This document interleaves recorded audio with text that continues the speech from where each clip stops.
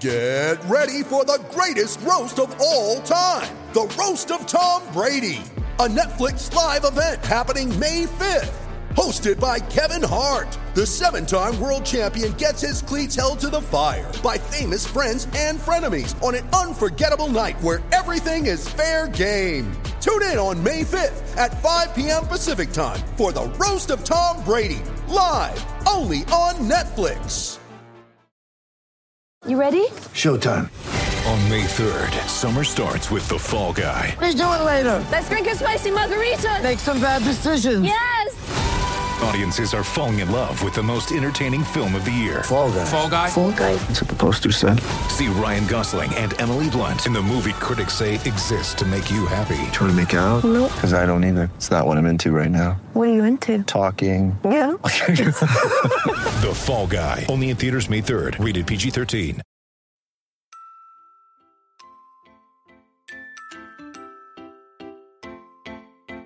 Uh-huh. I just feel like I've been around the block, ripping up fantasy stock, working around the clock. Look at the view from the top. Researching rookies a lot? No, I just be listening to pods. Yeah, one in particular, I'm just a messenger, let me just pass on the rock. Browning, brunning, pruning, pronouncing ain't what he's doing. What he's doing is not losing, but infusing you with new things. And there's Dennis the Bennett, yeah. The man is a menace, yeah. Building a dynasty, some of the finest things. Promise you won't regret it. Sly as a fox, cultured in pop. Give him his props. Here is a thought, here is a box. And you cannot compare them at all, so don't even try. Careful with the news, but when you use a take, I take up Tony Fire. I mean Dyer, because anyone else is a huge mistake. Whoa. Fantasy round table, fantasy round table. Yeah. Fantasy round table, come take a look at the crown, baby. Hey, fantasy round table, fantasy round table. Woo. Fantasy round table, come take a look at the crown, baby. Go. Hello and welcome to another episode of the Fantasy Football Roundtable Podcast. We are at that awkward week where there is no meaningful football game, so we are not going to be previewing the Pro Bowl in case you were trying to figure out what the futures are on a flag football game. Hopefully you'll be able to find that somewhere else. Instead, Dennis and I are going to dive into some big news. We have had plenty of news drop this week, and we're going to start looking ahead at free agents, predominantly quarterbacks and wide receivers. But before we do all that, Dennis, how was your week? Man, my week's been good. It started off slow, and then it really picked up some speed. It's like, bam, I'm here on Friday. My son woke up about 2:30 with a migraine, which kept him out of commission probably till afternoon. I feel terrible for him. The biggest thing is that, like, I can't relate to a migraine. And so my first reaction is, oh, it's just a fucking headache, man. Power through it. Take an aspirin. But that's not how migraines work. And so I have to find my sensitive dad part in me and kind of bring that out. And so I got him up this morning because my wife has been sick too. So I got him up and I'm like, hey, how's your head? And he's like, oh, I think it's better. I'm like, well, go take a shower and let's see. He took the shower and he's like, man, it's like, man, it feels like somebody's kicking my eye out and stuff. And I'm like, okay. I'm like, are you fooling me? Are you pulling on over? Are you trying to get a long weekend? No, I let him go back to bed. He slept till probably noon or later. So it had him wiped out pretty good. It wasn't like he was goofing off. So I guess I rose to the occasion there and didn't go caveman and be like, oh, come on, suck it up, go. Which is my reaction, because that's how I handle everything. I'm going to go push through it. Well, at least you made it past that hurdle. Sometimes when we get those horrendous headaches, I get that too. You just got to kind of lay in the dark. A lot of times I'll lay on an ice pack. So, yeah. Speaking of somebody that probably won't. I kind of brought the tone down there, didn't I?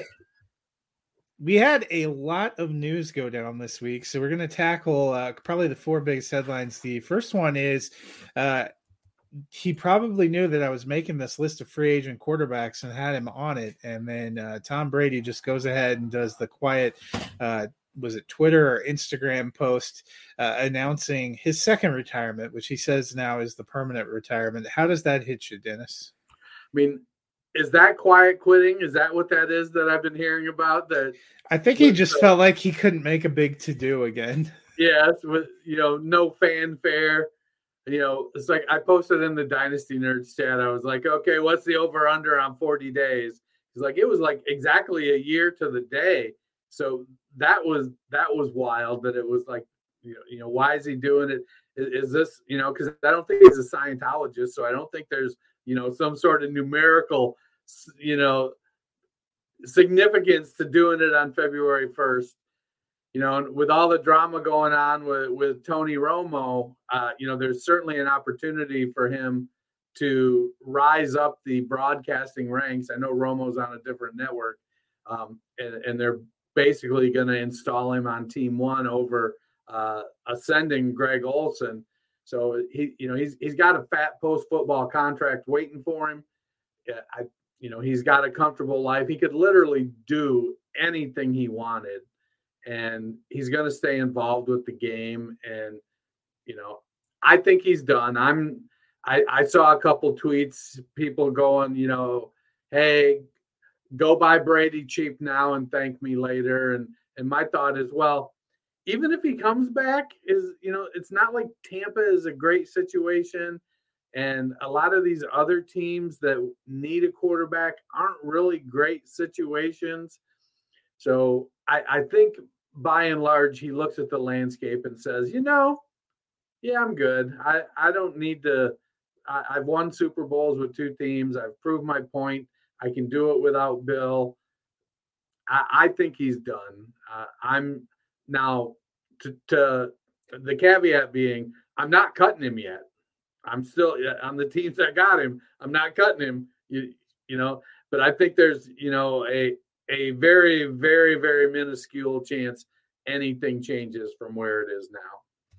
I'm like you. I'm not cutting him. That's what I did last year, and then it ended up working out for me. But I think he is done. I think the coming back this year, there was just a lot going on probably in his life, and some of his fanfare of his official retirement announcement got beaten to the punch by some reporters, and I think that rankled him. But guys doing their job. Yeah, it was not a great. It was not a great season, and I think he's probably just feels like he'd rather go out while he's still putting up good numbers, and nobody's blaming him for anything. On the other one, I'm just glad that most of America is now coming to realize what I've known from the beginning, which is that Tony Romo is horrendous as an announcer. Speaking of people who are transitioning around the booth, Sean Payton is going from being on the set for Fox Sports to on the sideline for the Denver Broncos. The Broncos send a first-round draft pick in 2023, a second-round draft pick in 2024 for the rights to Sean Payton, who today signed a 5-year contract to be their head coach, and a 2024 third-round pick. Dennis, a couple of questions. Do you like the fit, and what do you think of the cost to acquire? I mean, I think we've seen with premier coaches, and I'm going to include Peyton in that premier coach. It takes high draft picks if they're under contract and you're going to let them go. I mean, it did with Gruden, it did with Belichick. It's just what it costs. And so my biggest thing, I think, is that Denver doesn't really have a ton of draft capital, and giving some up, they paid a lot for Russell Wilson last year and then giving up more for Sean Payton this year. Now, the other side of it is that, he's making a whole lot of money, and that doesn't count against the salary cap. And he's going to have security for a good number of years to work his way through whatever lack of draft capital has befallen the Broncos. So I think, he's going to be in a good situation as far as job security goes. It looks like they've decided to move on from their defensive coordinator, Ejiro, what was his name? They haven't actually decided yet. Ejiro Evero. He interviewed with Sean Payton. Evero has interviewed for head coaching jobs, so I think that they've been trying to hedged their bets. That's what the most connected Broncos insiders said, that they're waiting to see if Evero takes a head coaching job, because he's under contract right now to be the defensive coordinator. I think if they were waiting, to me, bringing in Brian Flores and Sean Desai, and then Desai saying, hey, Minnesota, no thank you. Vic Fangio has recommended me to Denver. And it feels like they've decided that Evero Ejiro is not going to be the guy. And so he's going to go somewhere else. I think whether he gets totally disagree with that. Well, you're closer to it than me. And I think you're way off on that. I think they think Evero is going to get to be the head coach in Indianapolis. But I mean, we'll end up seeing. Denver has. You're right. Would you rather have Desai or Flores? I don't really care. Well, back to Peyton. I think he can salvage Russell Wilson. Whatever the disconnect was between Hackett and Wilson, whether Russ didn't respect him because he was a first-time coach, or he felt that it was Aaron Rodgers that made him, not the other way around. I don't think that baggage is there with Sean Payton. So I think that we'll definitely see a bounce back. I've seen some people be all in on acquiring Russ now that Peyton is there. I don't know if I'm there, especially because at, what is he, 34 now? And he's virtually untradeable for the next 3 years with that contract. So if he doesn't bounce back, the Broncos are going to be in a tough spot for a couple of years. I'd love to bounce because I have significant rostership of Cortland Sutton. And I used last year's injury as a great opportunity to buy Javonte Williams. So I have significant rostership of both of those players. I think the offense will bounce back. They've got a decent offensive line, a good defense, and whoever they bring in to run that defense, I think, has a lot to work with. So even though they're out on some high draft capital for the next couple of years, I think Sean Payton is probably the right hire there. I mean, he's their third first choice, so that counts for something. Yeah, but you do mention they spent a lot of draft capital, 3 first-round picks, 3 second-round picks over 3 years worth of drafts to get a quarterback and a coach. Really, that gives you a lot to overcome. They also dealt away one of their better pass rushers in Bradley Chubb. You have to consider that part of the cost because that's how they got the first rounder from Miami and Noah Fant. I do think they have pieces. I like the potential of their skill position players. Tim Patrick, his absence was incredibly felt. He's a guy that may not have always been huge for fantasy, but for what he does for Denver on the field and as a leader and in the locker room, I don't think you can replace that. I'm actually kind of excited now about the combination of Javonte Williams and Chase Edmonds, one of the pieces they actually got back. Chase Edmonds has never been a guy I thought could be the number one, but he's definitely has some interesting skills, especially as a pass catcher. And we've seen what Peyton could do with pass catching running backs in New Orleans. I think they need to spend a lot of time in free agency and whatever picks they have working on the offensive line, because I would say that their offensive line is subpar and they have a lot of pieces that went on to free agency. Offensive line was a huge issue for them. Defensive line is also a little bit of an issue.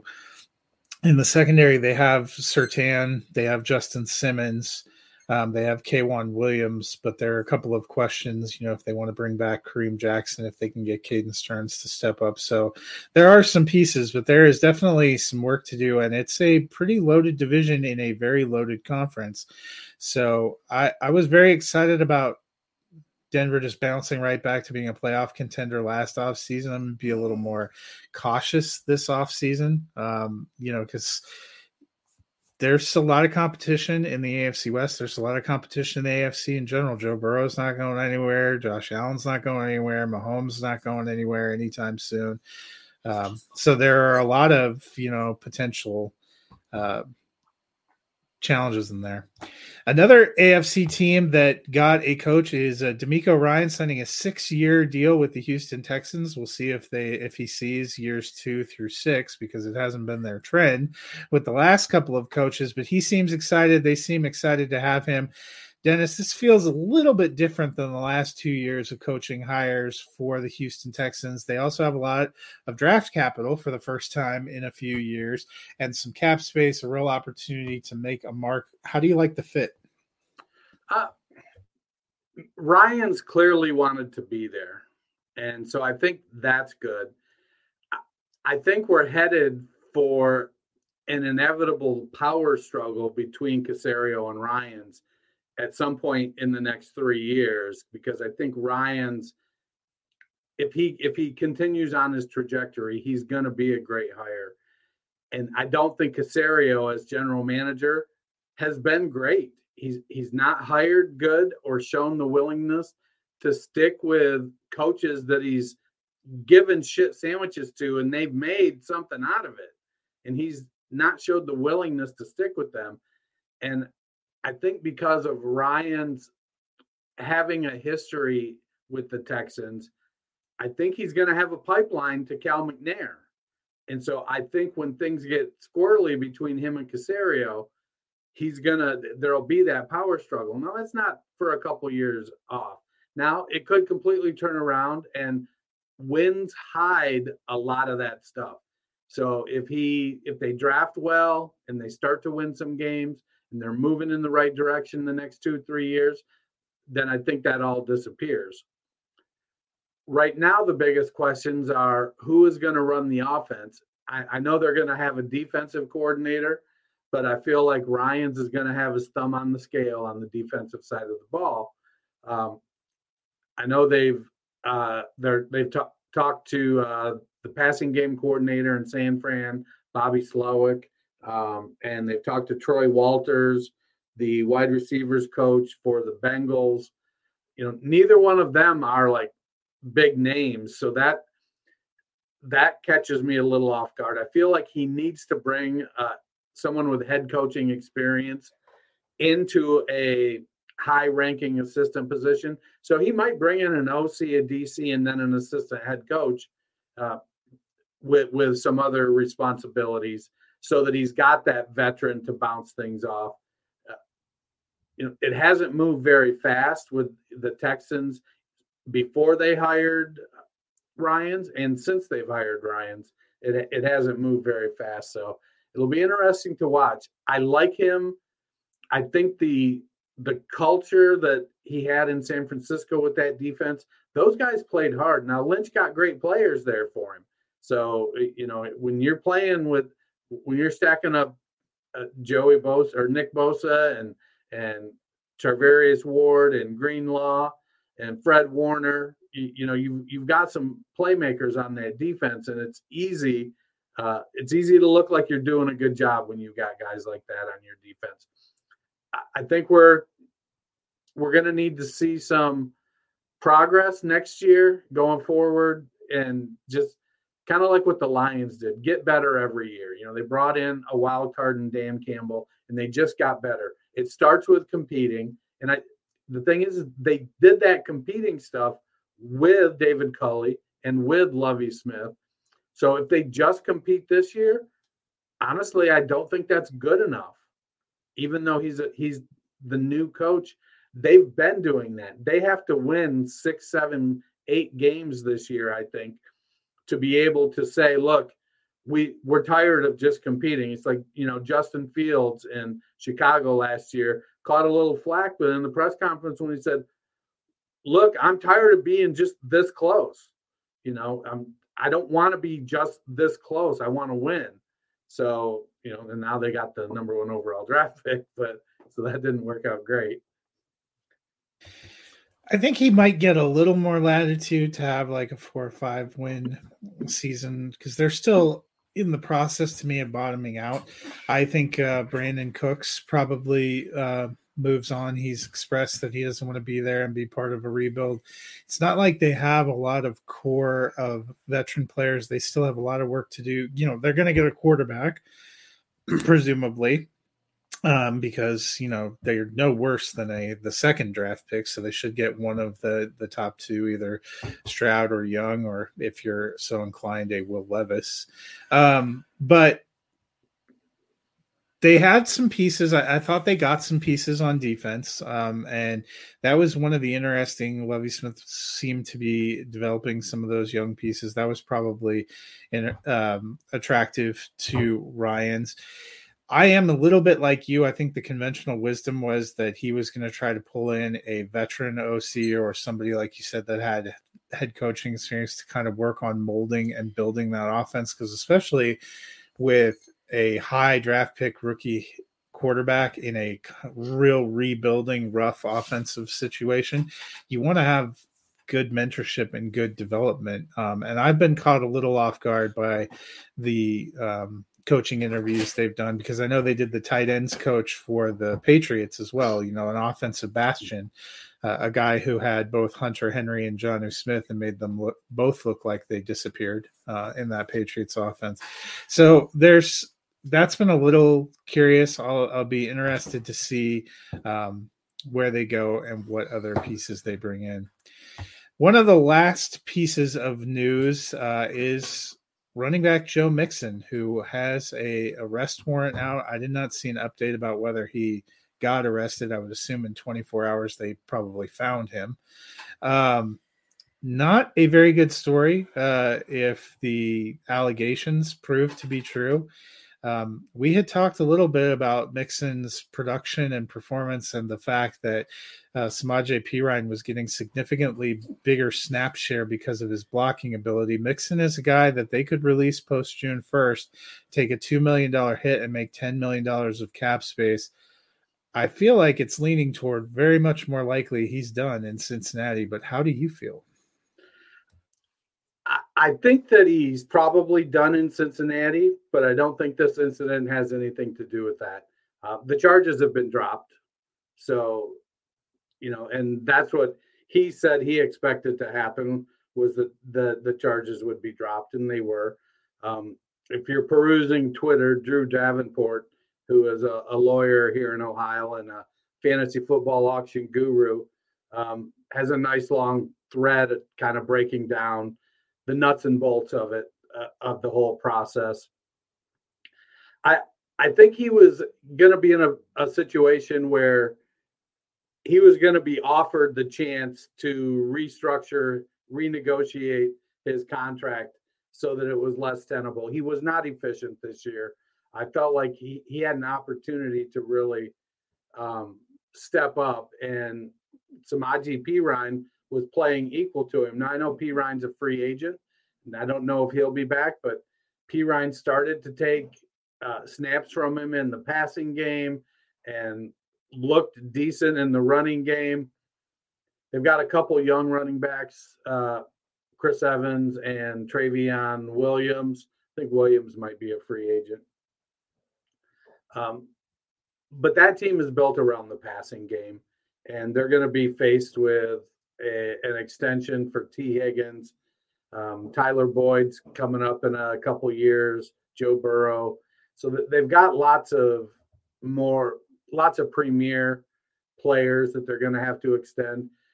The downside of it is just that as the season went on and the offensive line got better, we talked a little bit at the first few weeks of the season how they had invested a lot of money in the O-line, and it didn't seem to be coming to fruition. But those things take time, and as they started to play better, Mixon didn't get more inefficient. He had a couple nice games where he popped off, but for the most part, not so much. Yeah, it'll be interesting to see what happens if Cincinnati wants to get a different running back. There are certainly going to be plenty to look at. A position group we will probably be looking at on Monday in terms of free agents. There's also quite a few that will be in the draft, which we will be getting to later this spring leading up to the NFL draft. But today we wanted to start looking at some of the crop of free agents. We will be looking at draft and draft prospects later, and there are probably plenty plenty of teams that are hoping to change their fortune at quarterback in the draft. But prior to the draft taking place, free agency will kick off in March, and there is quite a robust group of quarterbacks that are going to come available or have the potential to come available in free agency this year. And there are quite a group of teams that have questions at quarterback. Either they don't have a quarterback, or Kyle Trask is their quarterback, like the Tampa Bay Buccaneers, or they have injury concerns. A team like Miami that thinks Tua is going to be back and hopes he's back healthy, but doesn't know for sure how long-term that is, or San Francisco, where we don't know what to make of Trey Lance and Brock Purdy, the quarterbacks that are under contract. So we wanted to start looking at some of these names that are on the free agent market. We'll take a look at some of the bigger ones first, Dennis, and then I will read off a huge group of secondary names and see if there are any that interest you. But I think the biggest one potentially out there, and this doesn't include guys like Aaron Rodgers or Derek Carr, who we think could come available but are technically under contract with their current teams. Probably the biggest name that is an outright free agent at this point in time is Lamar Jackson. I think Lamar's going to be franchise tagged as a worst case scenario. But they're gonna work out a deal. I think they're not gonna let him walk. Spot Track's predicting that he's looking at about a $40.7 million average annual contract. I saw earlier on Twitter, I wish I could remember where, but I was just kind of cruising through, and somebody was predicting that he's going to get a $260 million contract with $208 million guaranteed. I know he's pushing for the full guarantee. He wants to get that Deshaun Watson treatment. Whether he gets it or not, I don't know. But I do know that he's going to likely, if he doesn't agree to terms, they're going to franchise tag him. The downside of it is he can sit out like 10 games before he has to come back and play and start, so his contract will toll.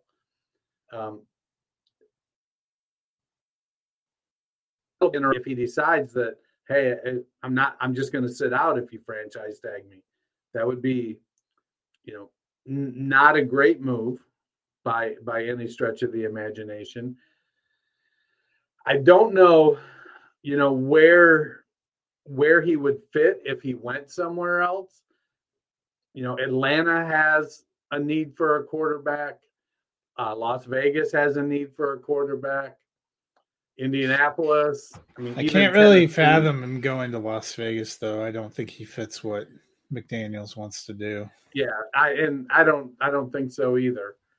Atlanta is an interesting potential option because it's hard to tell how they feel about Desmond Ridder. I think they're probably not in a good enough position to get a quarterback in the draft, but I would wager they're going to get some kind of serious potential option.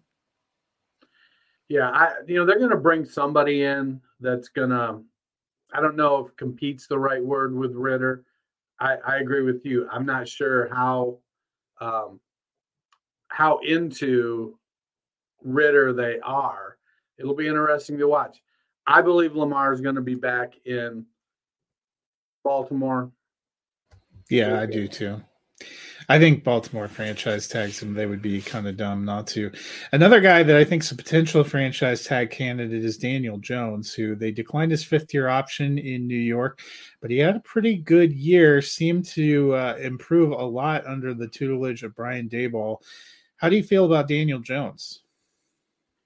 Well, the franchise tag for a quarterback is projected to be about $32 million and change. I think the big thing comes down to is where does New York value Daniel Jones? Earlier this year, Spot Track was projecting, let me see if they still have it there. I think they were projecting Jones at like $27 million, $26.2 million is what they think his value is. They're looking at like 3 years, $79 million.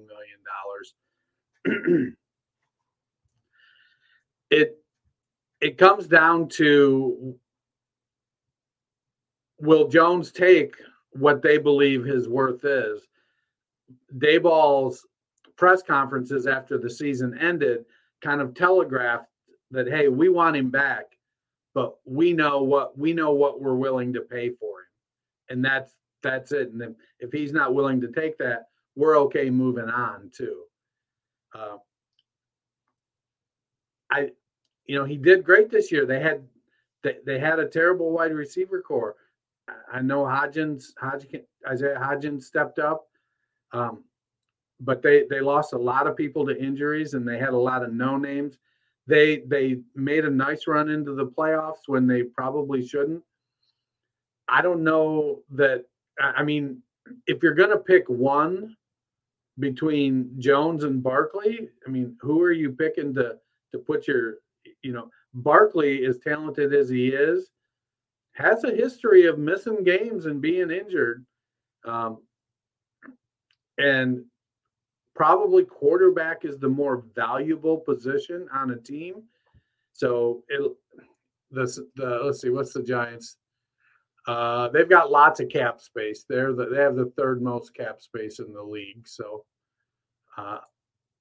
they're not going to be in too much trouble there.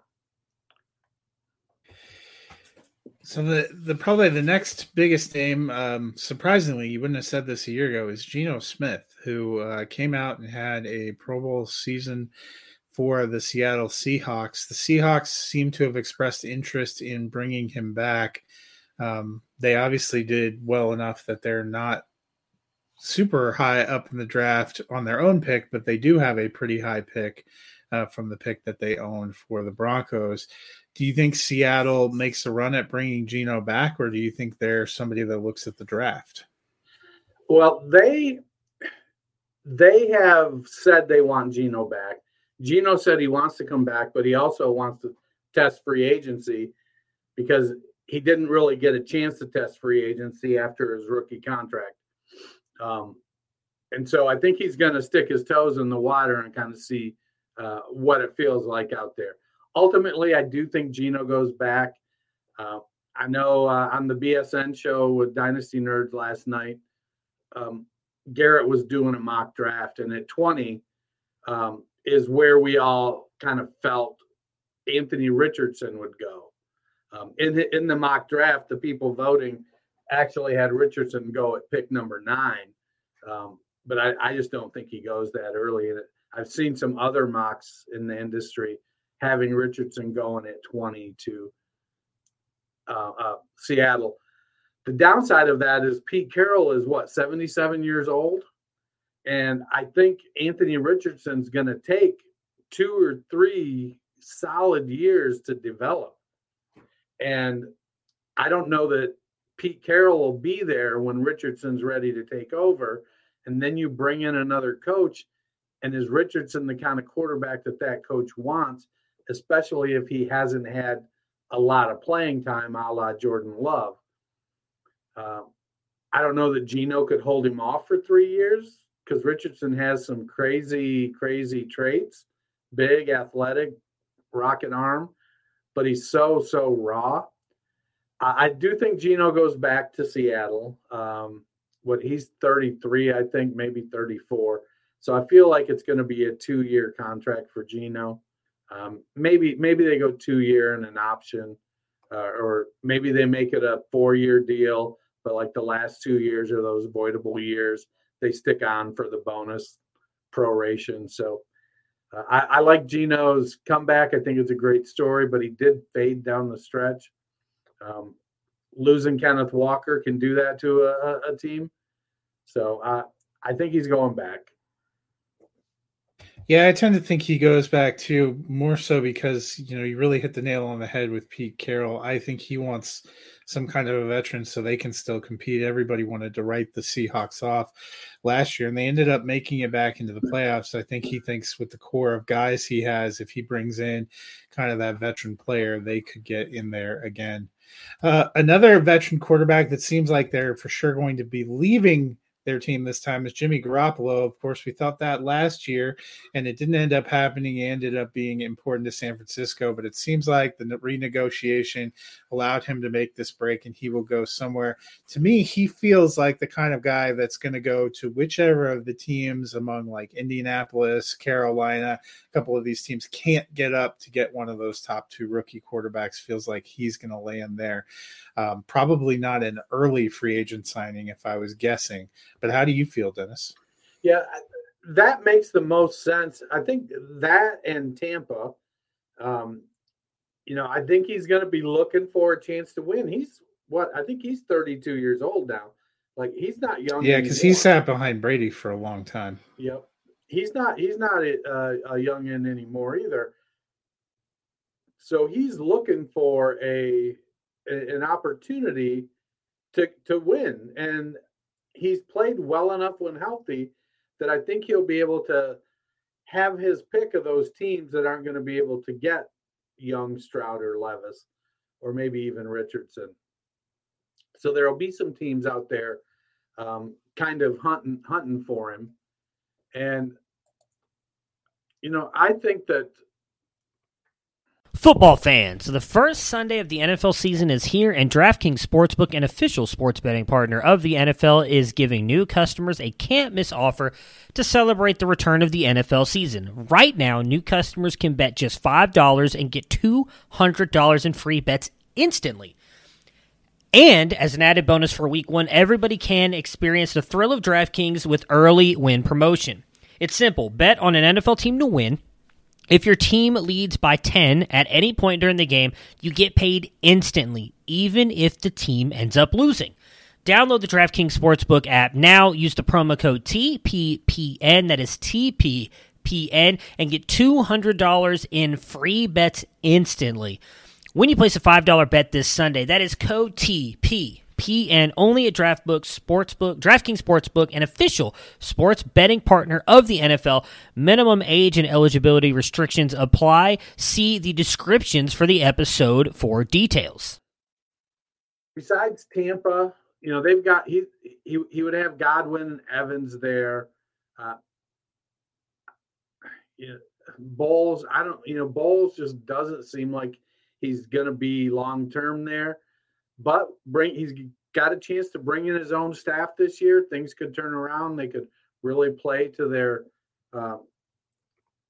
team's strengths. Indianapolis, their offensive line has gone to crap, and so they really need to rebuild the offensive line. Does Jimmy want to go play behind a bad offensive line? I think he's got that same issue with Tampa. That's going to come into consideration. Frank Reich is quite a respected coach in Carolina, and Darnold is a free agent as well, so he could go there. They've got DJ Moore, but they don't have a lot of other notable weapons. So it feels like there's not a team that has a ready-made, we can make a deep run into the playoffs. New Orleans, besides not having any cap space, doesn't, I don't think they necessarily have the type of weapons. Kamara is in decline. They brought in Olave last year. Well, and they still have Jameis Winston, and curious to see. There's a couple, we mentioned Atlanta before too. Technically, they still have Marcus Mariota. So those guys don't appear on the free agent list, but they are guys that seem to wash out with those teams last year. Yeah. I think Mariota's probably done in Atlanta when he's like, well, it seemed like he was trending toward he might be ready to retire in general. Well, yeah, and it was wild because I think he was playing hard, and the elbow injury that he had in Tennessee just never got. It seems like it just never got back to where his passing was prior to that injury. And when he was a backup and rarely playing, it wasn't as noticeable. But as the starter, he had to rely on his legs. And granted, they had Pitts who got injured, and Drake London was a rookie, and So there were some other issues in Atlanta. But then when he got benched, and he kind of was like, well, if you're going to bench me, I'm just going to duck out. And Arthur Smith came out and started dragging him in the media. And then it's like, oh, and now he's getting surgery. It's like, okay, was he playing through an injury too? Is that part of why he wasn't playing as well?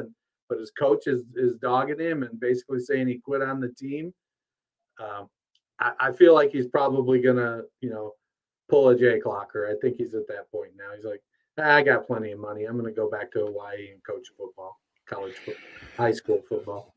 Yeah, so for Jimmy G, I almost think the big first domino is what happens with Carr, who finally has been given permission to seek a trade, because there's a couple of teams that have been rumored to have potential interest in Carr: Washington, Tampa Bay, and Carolina. And I think one of those teams that doesn't land him is going to look at a player like Jimmy G as somebody, teams where they think they have enough of a core in place that a solid veteran quarterback could help get them back to relevance. So do you think that the Raiders will be able to actually trade him? I mean, his contract is just, I don't know, huge. And so they've got there's so much money tied up in him that I don't think a team is – I think the Raiders are like, hey, this guy's a first-round quarterback, and everybody's going to go,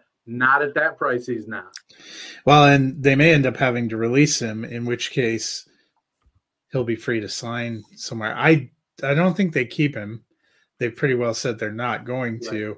And they have a pretty quick deadline. So the one good thing about that is we're going to know within a few days of the Super Bowl here. February 15th or something is the deadline. Yeah, it's not too long afterward.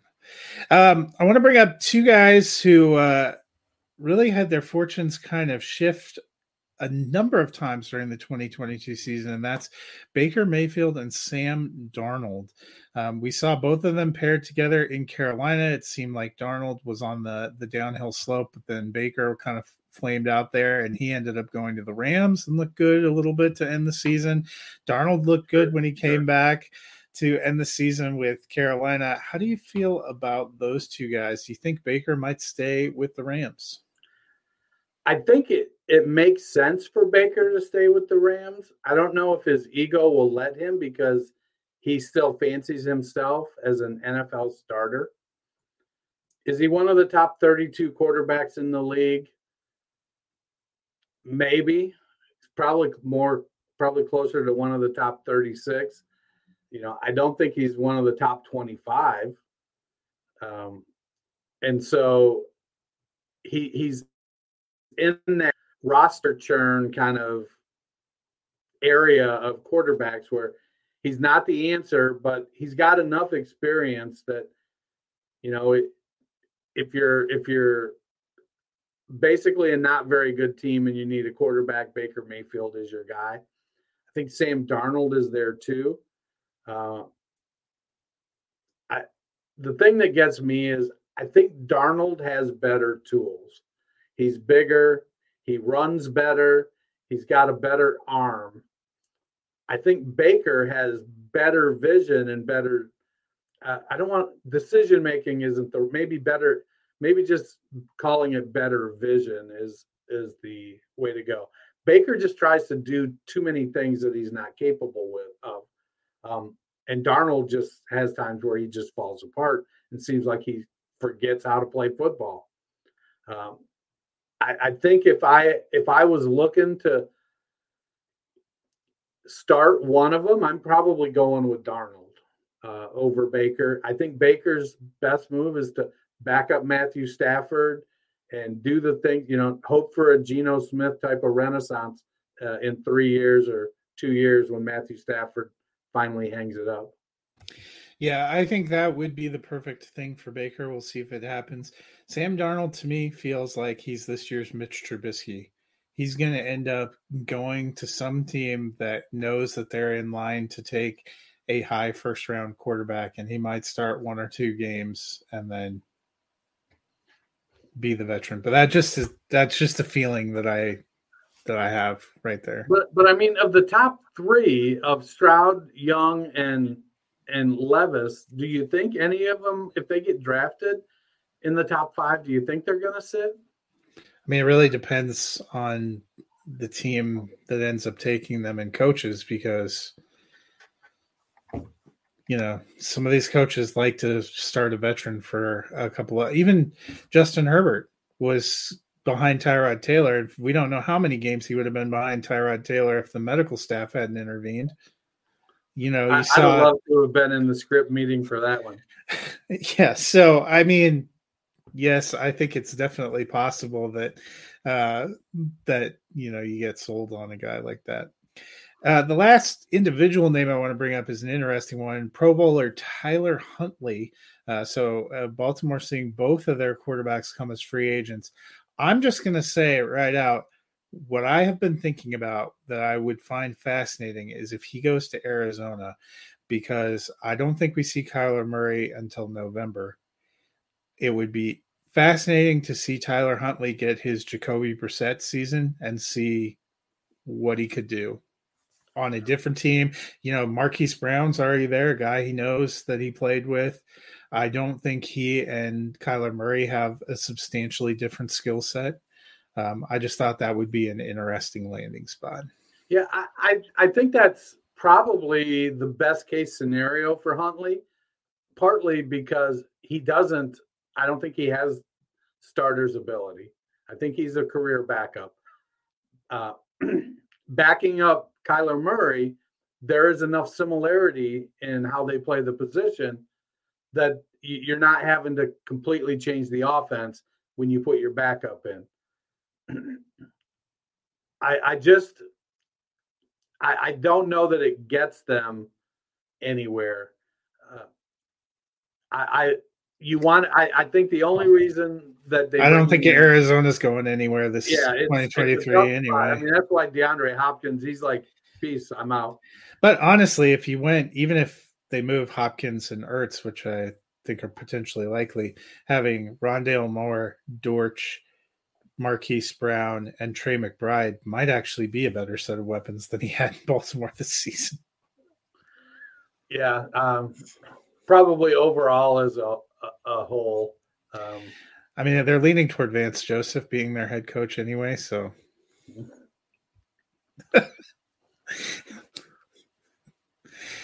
Yeah, I know. All right, real quick, I'm going to list off a group of guys who are all coming as free agents who had moments in 2022 or prior, who are all going to be out there. I want you to tell me if there's anyone on this list that piques your interest. We have Mike White, who had a cup of coffee with the Jets this season.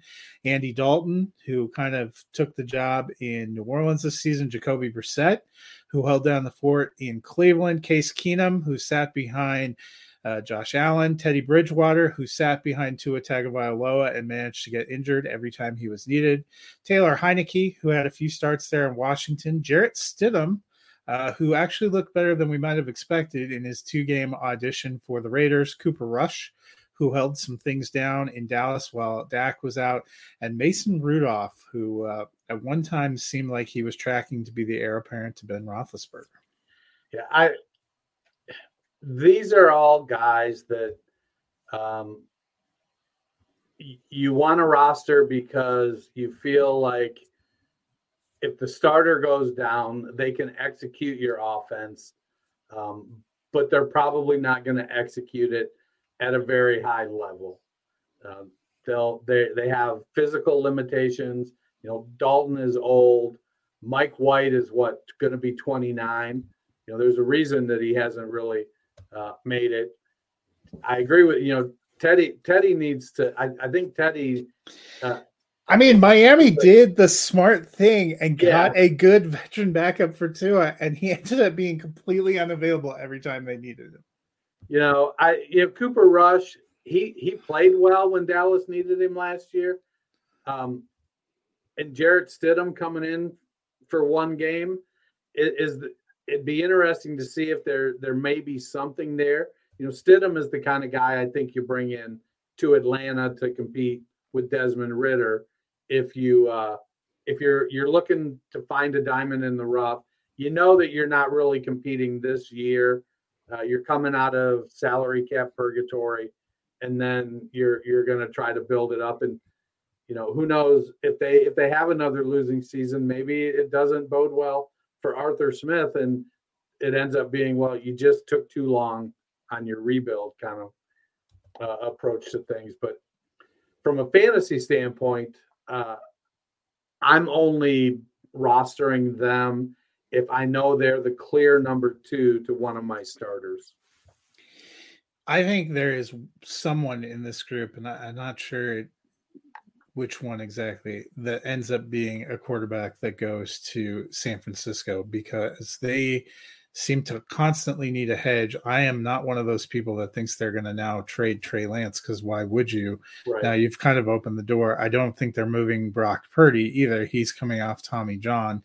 Who knows how long that's going to take? I could see like a Taylor Heineke or a Teddy Bridgewater or something going there, because that's the quintessential veteran who's not going to kill you, who can manage the game, that you can put in if one of both of those guys is unavailable. Yeah, and it could be any one of these guys. Yeah, but that's the range.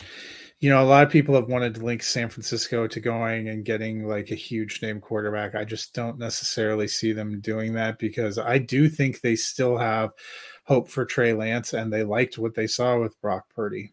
Yeah, I think that, when it comes to Purdy and Lance, they want that. They want it to be those two guys, and they're going to have their thumb on the scale for Trey Lance because of the draft capital. They want to show that, hey, we were right about this guy. Just the injuries kind of slowed down his development at the beginning of his career. So quickly before we get out of here, we're going to look at wide receiver, which, there are some interesting names in the draft, but in terms of free agents, this is probably one of the shallower skill position groups if you're really looking to try to reload at wide receiver. Probably the biggest name that's coming open as a free agent is Juju Smith-Schuster, who had a solid but unspectacular season in Kansas City. Do you think he's back with the Chiefs, or do you think he catches on somewhere else with a competitor? I think he will probably try to go back to the Chiefs. I think if they want him back, he could probably sign a 2 or 3 year deal to go back, because they're not gonna overpay. They're Hardman is a free agent as well, I think. And yeah, he's on the list. And they've got Sky Moore, who didn't quite develop as a rookie as quickly as they hoped, and MVS, and then Kadarius Toney is always injured. I think that Juju provides a cheap, reliable when he's on the field option for Patrick Mahomes. If I'm Juju, I'm gonna weigh into it like, how many times am I gonna go deep into the playoffs and have a chance to win the Super Bowl? And with Kansas City right now, they're in that phase where it's yearly. You're one of the top 2 or 3 teams in the AFC, if not the NFL, every year. So I think the allure of winning is what brings Juju back. Yeah, and Kansas City wouldn't be a bad spot if they want to pursue him. I don't have a good feel about whether they're looking to go more toward their younger receivers or not. A couple of other interesting places I thought along the same vein is a Baltimore. He was very close to looking at the Ravens before he ultimately went to Kansas City, and I think he's just older, slower Rashad Bateman is all he is. But you've seen Baltimore's wide receiving core. At least Juju was on the field this year. Rashad Bateman is still more of a rumor. I could also see maybe a place like Buffalo, because we've seen Juju do well where he's not the number one or the focal receiver, where he's kind of that security blanket. I actually think the last season where the Steelers rolled off all those wins, the reason he got so many targets and receptions is because they had Johnson and Claypool as kind of the field stretchers, and there was Juju just cleaning everything up under the middle and being that reliable dump off for Ben. So I could see that being a place for him. Well, and I mean, to be fair, that was only how far Ben could throw the ball. There you go.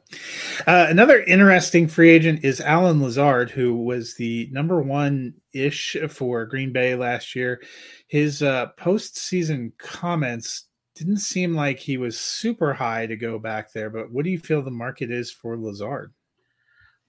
I don't think it's great. I mean, Allen Lazard, he's high-priced Noah Brown.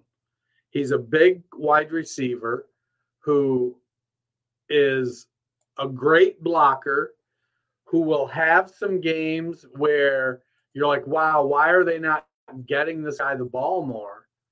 But the truth of the matter is he just doesn't earn the targets. He got more targets, I think, last year in Green Bay just because they didn't have anybody else. And it was his opportunity to step up, and he just didn't perform at that wide receiver one level. He's a guy that I think that he's probably a starter on most teams, but he's not the marquee guy. He's the other guy. He can do a lot of things. He's versatile. He's got good speed. Not great, but he is big. He's 6'5", 215 pounds or so. I think Spotrac has the market for him at about $12.5 million. So they're thinking, 3-year, $37.5 million contract. There are a lot of teams that can afford that. He's going to be the wide receiver 2, wide receiver 3 on a team, or he's going to go somewhere like Houston where they just need bodies. They need people with some sort of experience that they're going to Christian Kirk him. They're going to pay him to be the wide receiver 1, even though he probably doesn't deserve it, but nobody else will go there. Yeah, I think that pretty well sums that up. Another interesting name on here is Jakobi Meyers, who has kind of been the de facto number 1 for the Patriots for a couple of years. Do you think he ends up back with Bill O'Brien running the show in New England? I like Meyers, and it feels I don't know, because Bill does some weird stuff. I thought they paid too much money for Kendrick Bourne when they brought him in. Meyers was I think a 6th-round draft pick or something. He was the less heralded of the 2 wide receivers coming out of NC State that year. But he's played well. He's a reliable guy. Honestly, I would rather pay Meyers than I would Allen Lazard. I don't know if there's the market with wide receivers is not going to be great, but I like Meyers as a number 2, a possession guy. He's in New England. He was forced into that number 1 role. Like, if I'm Kansas City, I would rather have Jakobi Meyers than I would Juju Smith-Schuster. But I think Meyers is going to cost more money. Let's see what's Meyers going to cost. Just 26 years old. I think that's older than Juju. But they're projecting the same amount of money, $12.5 million a year. Or that was Lazard. Where'd Juju go? Juju. Yeah, they're actually the same exact. And they're projecting Juju about $2 million a year more than Jakobi Meyers. I want Jakobi over Juju. And I think New England would do well to bring him back, but I like him kind of as a, probably more as a number 2. And I think that's what New England's been trying to do. Their grand moves for drafting N'Keal Harry or trading for Devontae Parker or signing Kendrick Bourne and Nelson Aguilar haven't quite paid off. But if they brought Meyers back and they could land a marquee wide receiver, they could be off to the races with something. This next group here, as we're winding down on time, is a bunch of either veteran receivers or young guys expiring rookie contracts who never really hit it. And I'll read off this list of names. You let me know if there is anyone here that really piques your interest. And this kind of tells you where we're at with free agent wide receiver class. We have Jarvis Landry, who didn't do much of anything in New Orleans. DJ Chark had a few good moments with Detroit. Julio Jones, who had a couple of interesting moments with Tampa Bay. Marvin Jones coming off of a couple decent years with the Jags. Mecole Hardman out of Kansas City. Paris Campbell from the Colts, and then a pair of Giants in Sterling Shepard and Darius Slayton. Do any of those guys catch your attention? So I like Paris Campbell, but his injury history is troubling. So he's missed so much time, but he's a gadget guy. He's not great for fantasy, I don't think. Jarvis Landry's 32 years old. I think he's just lost enough that he's not going to be really fantasy relevant.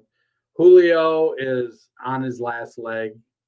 I didn't even look at what's he's 34, but he plays like he's 39. Marvin Jones is 33 years old. I think he's moving into that, locker room presence portion of his career. He's going to be that wide receiver 4 that you like having him around because he's good for the young guys. And then if you get some injuries, he can step up and be productive, if not, a superstar. But I like the explosion that Paris Campbell has. He's good with the ball in his hands. Shepard is so snake bitten when it comes to injuries. I just don't know. He's a guy I don't trust. Slayton, I like him, but he's basically a clone of Marquez Valdez-Scantling. He's a fast guy. He's deep threat, but he drops passes, not efficient. He's going to have a job because of his speed. And until he loses his speed, he's going to be able to do that. But to me, Paris Campbell is probably the one I think still has fantasy relevance going forward. I think he's going to have to take a prove-it deal, though, to prove he can stay healthy all year, handle whatever volume he gets. Yeah, and he looked good at times last year. He's probably the one that I think has the most potential, but honestly, out of that group of guys, I'd be surprised if any of them was fantasy relevant for us in 2023. I just think there's a reason they're on this list and that you're having trouble getting excited. Right. They'll have fantasy relevant games, but it's like playing whack-a-mole. You're hoping it's like, oh, come on, Paris Campbell. I got to put you in my lineup because it's a bye week. Get me 10 points.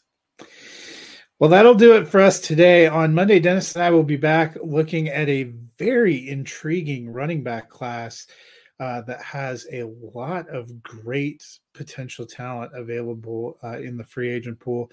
And then if we have a little bit of time, we will also touch on a couple of tight ends who are coming free.